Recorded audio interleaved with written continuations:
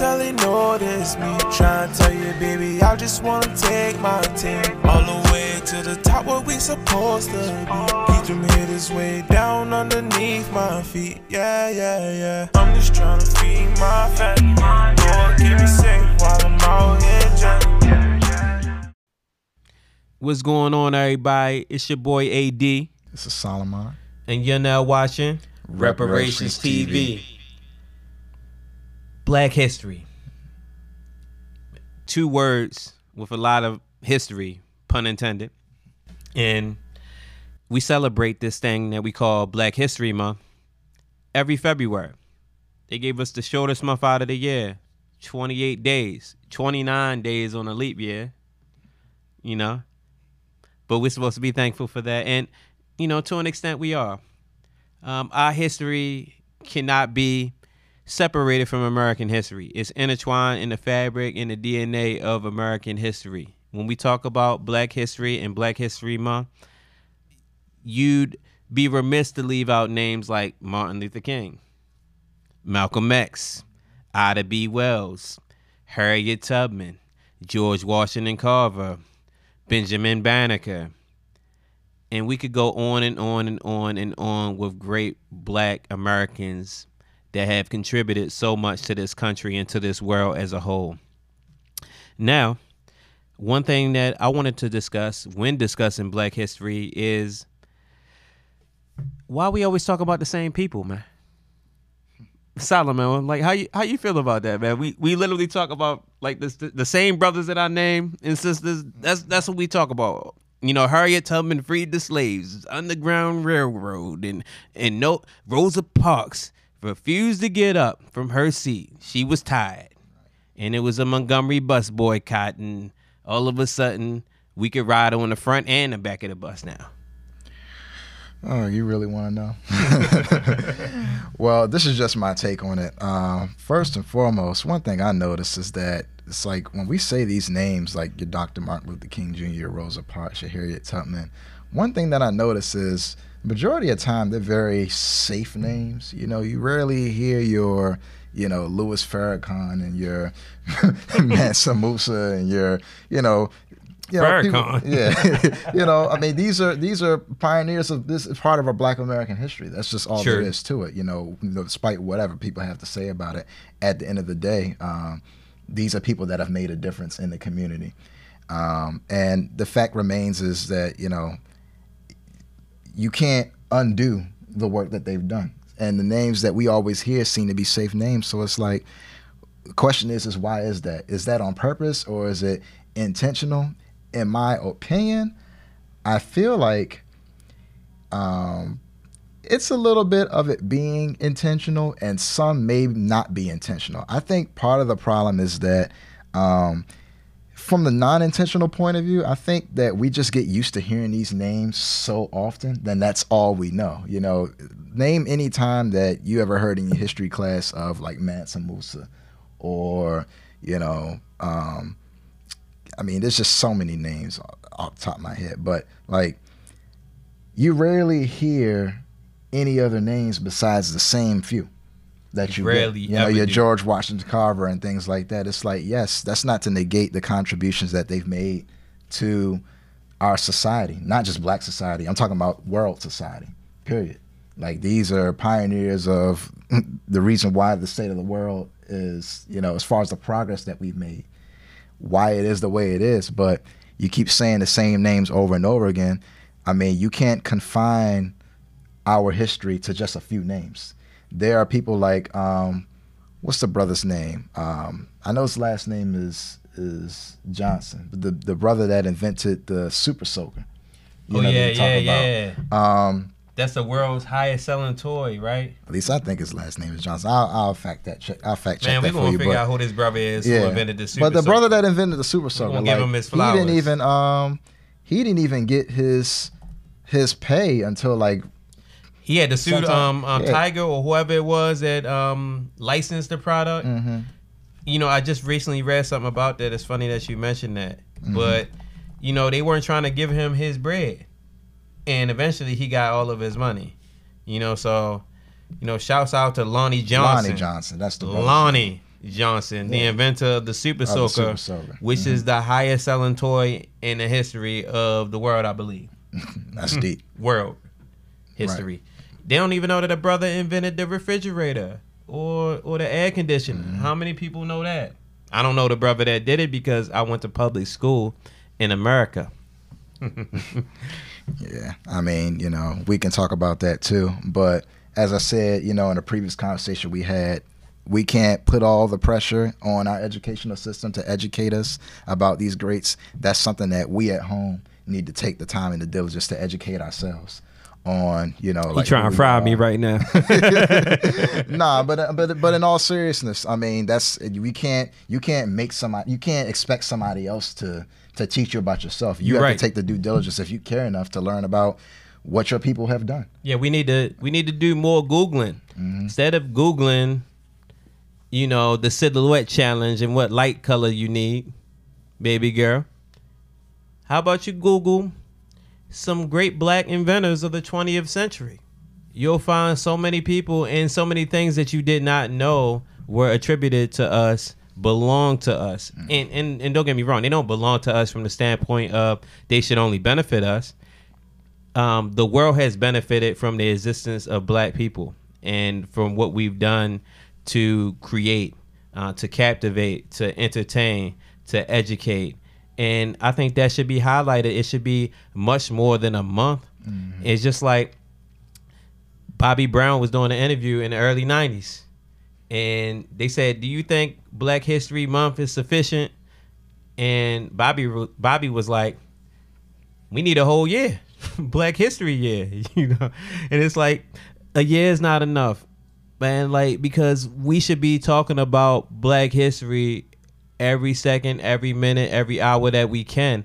And that's not to say that there's nothing wrong with white history or there's something wrong with Asian or Latino or Arab history or, you know, any other people's history. But there needs to be much more than a month that is safe to discuss Black history. As a matter of fact, I just was watching, I think it was CNN or something like that. And come to find out, there are people in Utah who felt uncomfortable that their children were subjected to having to learn Black history.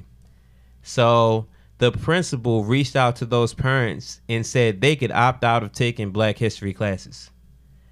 And then I read the comments on the article, and somebody posted, well, how about y'all allow us to opt out of white history then? You know what I mean? Like, if y'all going to opt out of Black history, let us opt out of white history because, you know, Columbus ain't discovered nothing. In 1492, how you discover a land when you get here, it was people already standing and waving and laughing at you. You know what I mean? Like, who is this white man that think he discovered something? Then you call this place America after Amerigo Vespucci, Italian explorer.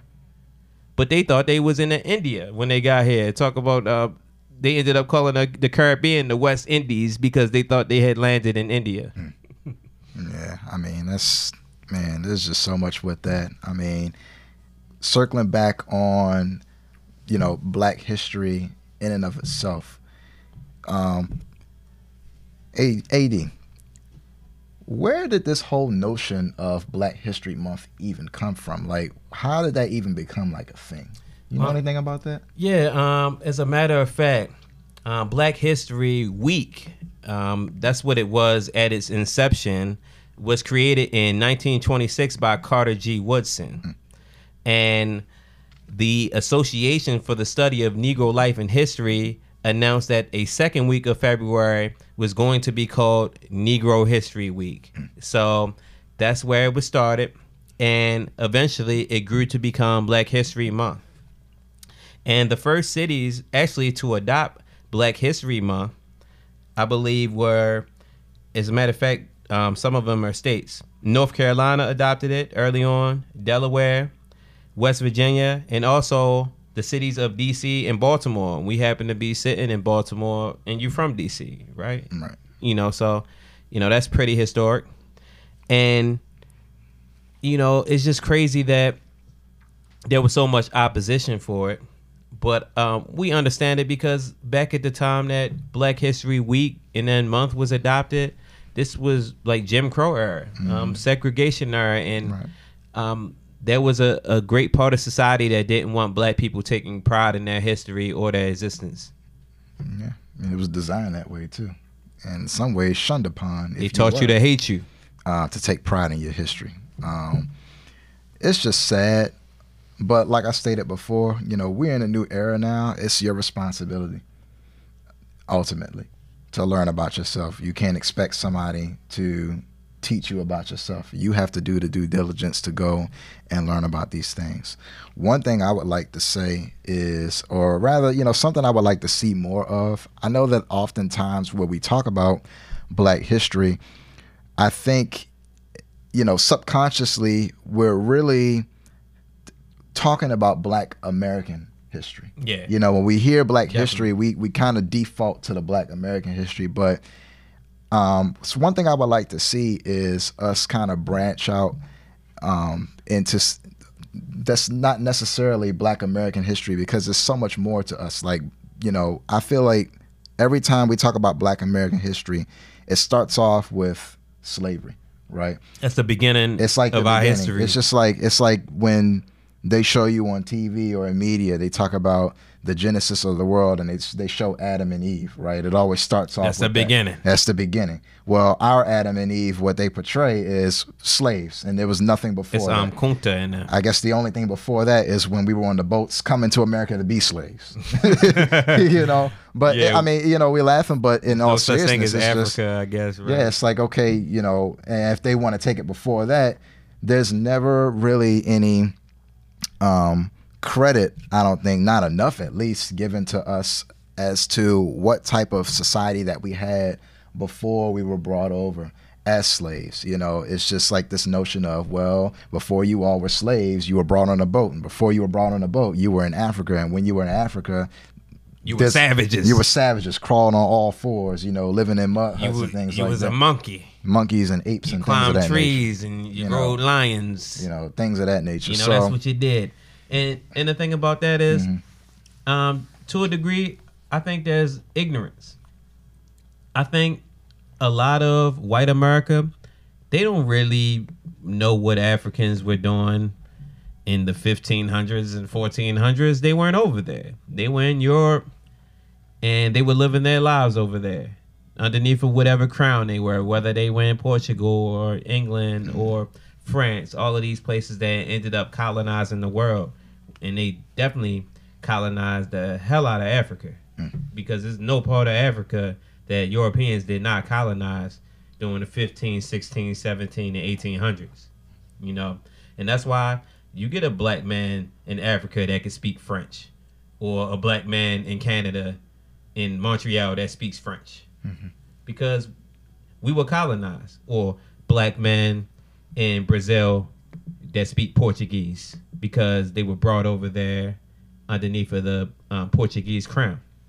You know, so all of that is to say, I think that they don't necessarily know as much about our history beforehand, and also they had to make an effort, and to their own benefit and to our detriment, to prevent us from knowing our history.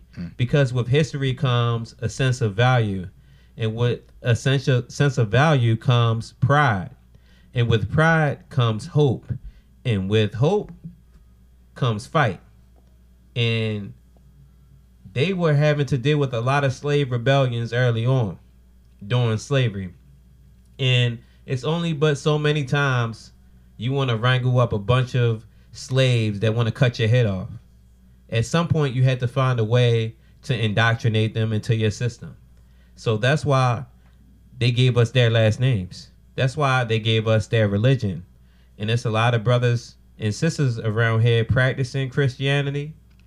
And I'm not going to get into a whole religious conversation, but I heard the other day somebody said black people hate everything about slavery but Christianity, you know? And that was one of the deepest things I ever heard anybody say before, you know? So we just have to understand that none of these things happen by osmosis. It was designed that way. They didn't want us to know who we were, Because if we knew who we were, we would be harder to wrangle. We would be harder to treat like livestock because we knew that we were men. And our women knew that they were women. But once they could get us to feed into this notion or thought process that we were livestock and animals and heathens and savages, then we could be controlled better. And once they put the Bible on us and said that they were our masters and we needed to obey them, you know, a lot of us by and large obeyed them for survival. And I'm not going to knock anybody who was living during that time who survived. I hear so many black people say, if I was a slave, I couldn't have done it. They would have had to kill me. I would have revolted. I would have killed. I would have been Sally Heming. I would have been Nat Turner. Maybe, but you weak now. You know, what you doing now? Right. So I know you would have been docile back then. You not even standing up and fighting for anything that's going on right now. Right. You can be Nat Turner today. But you would have been Sally Heming and Nat Turner. Right. Okay. Mm-hmm. So all that to say is, like, I'm not trying to be overcritical of people, but we got to be honest with ourselves. All of these systems exist because of capitalism at its core. America saw a way to get rich fast, and there's no better way to get rich than off of free labor. I literally can put hundreds of people to work and none of them have to get paid. I don't care about housing them and lodging them and feeding them. That's scraps, you know? But I don't have to pay them a living wage at all. I'm going to go over to Africa and I'm going to get me some slaves. And as a matter of fact, I'm going to insure them, insure the ship. And if they drown, I'm going to cash in insurance money. Sometimes they even made the ships drown on purpose. They made people drown on the ships. And they made the ships go under because they knew they could collect that insurance check.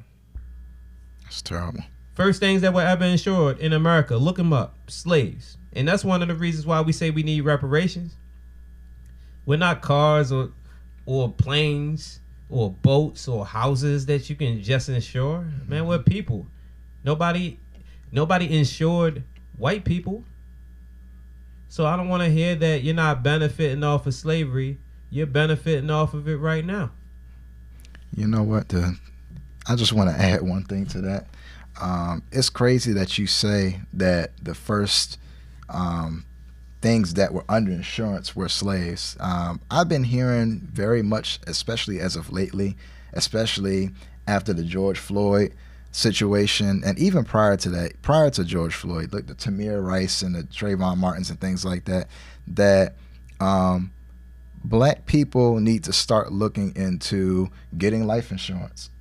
And from what I'm seeing and what I'm reading is the reason why is because maybe if black people started getting more life insurance on them, you know, when these things happen to us, then we wouldn't be left kind of like in a nothing position. Because it seems like some families, when they have these travesties imposed upon them, like a loved one gets killed or gets done wrong or something like that, it seems like in the beginning there's like little to no justice. Then like later down the line there's like a settlement or something like that, and typically after the settlement you never really hear that much from the family, but the justice is still never really served. Like whoever was the one that perpetrated that act pretty much gets to walk off free. I feel like if we had life insurance policies on ourselves, we wouldn't be kind of dazzled by the money. You know, and we would continue to fight, you know what I'm saying, for the justice. You know, that's crazy that you say that, bro, because during the whole Freddie Gray situation in Baltimore, if y'all aren't familiar, Freddie Gray was a young man from Baltimore City who was, you know, for lack of a better term, murdered by the police in Baltimore City. He was alive at the time they apprehended him, and he was dead by the time he got to the precinct. And it just created a huge uprising. Some might call it rioting, some might call it protest, but you know, Baltimore was on fire, like physically, literally, figuratively, like emotionally, like everything that you can say about, you know, being upset and hot, any adjective you can use for that, we were. And people were out here using their voice, coming together, and I saw just so much like unity and peace that I never felt in Baltimore before. But in the media, we were being like categorized as thugs, and even our Criminals own mayor and whatnot. got on the television and called us thugs, and she ended up having to step down after saying that because she didn't think she was a black woman. She should have known better to use that type of language about black people. But shout out Stephanie Rollins Blake. We'd love to have you on one day so you can talk about that in depth. But anyway, like I said, the whole Freddie Gray situation, we were all uniting behind him. And Marilyn Mosby, the DA for Baltimore City, brought charges against all 6 of the officers. I believe it was 6 officers involved. Reparations TV. At this time, we want to recognize some black heroes since this is Black History Month. And we want to talk about a couple of people that never get the recognition, or at least if they do, I've never seen it. One of these people that I want to highlight is a woman that produced the mega smash hit Rapper's Delight. Now, if you don't know about Rapper's Delight, it was the first rap record to hit mainstream. It actually went #1 in Canada, was top 40 in America, and it's really what sparked the whole rap movement in the U.S. Because of this young lady, Sylvia Robinson, we now have the most successful genre in the world when it comes to music. And I'm not saying solely because of her, but she was definitely one of the sparks that led to the movement of rap music and of hip hop. So shout out Sylvia Robinson. I never hear anybody talk about you doing Black history, but for what you did in 1979, a black woman to produce a world-renowned track, hip hop, hip hop, you don't stop. I'm rocking to the name Boogie the Beat. You know what I'm saying? Like, anybody that's a historian of this culture of rap music that I love knows about that song, but everybody doesn't know that it was a woman and a black woman that produced it. So shout out to Sylvia Robinson. Also, one more that I want to highlight is a young lady who in December of 1955, she watched Rosa Parks refused to give up her seat in Montgomery, Alabama. However, she had done the same thing 9 months earlier in March of that same year of 1955. Her name was Claudette Colvin, a 15-year-old girl who in Montgomery, Alabama did the exact same thing Rosa Parks did, but did not receive the recognition because she was a young girl and they couldn't necessarily take advantage of her status because she didn't have any.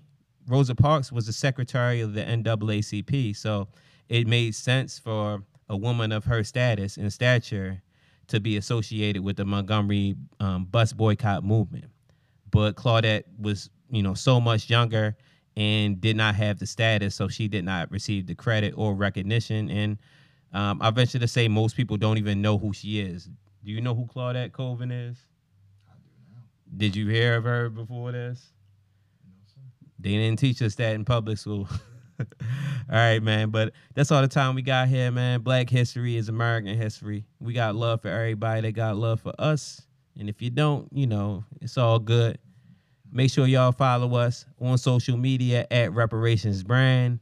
Hit the website up. Get you a hoodie. Get you a T-shirt. Get you some sweatpants. It's a little nipply outside, Some scullies. You might have to, bundle up a little bit. We got reparations gear for moms and dad and niece and nephew and baby too. Yes, we got all different types of paraphernalia for all different types of people: black, white, Japanese, Asian, right? Puerto Rican, and Haitian. But in all seriousness, we appreciate you all's viewership and definitely let us know what you're thinking. Send us an email at tv@reparationsbrand.com. Send us your questions, things that you would like to see us talk about on the podcast, and even comments that you have about what we're doing. We're definitely diving headfirst into this movement, and we're proud to do what we do. And there's going to be a whole lot more content coming from us very soon. So definitely hit us up. If you would like to support, please visit our Patreon, patreon.com/reparationsbrand. Like, comment, subscribe on the YouTube. Hit that Cash App too. You know, And the Cash App. $ reparations brand. Any contributions are appreciated. We definitely have a lot coming for you all soon. So, that being said, we'll see you all in the near future. This is Solomon. This is AD. And you're watching Reparations TV. Cheers.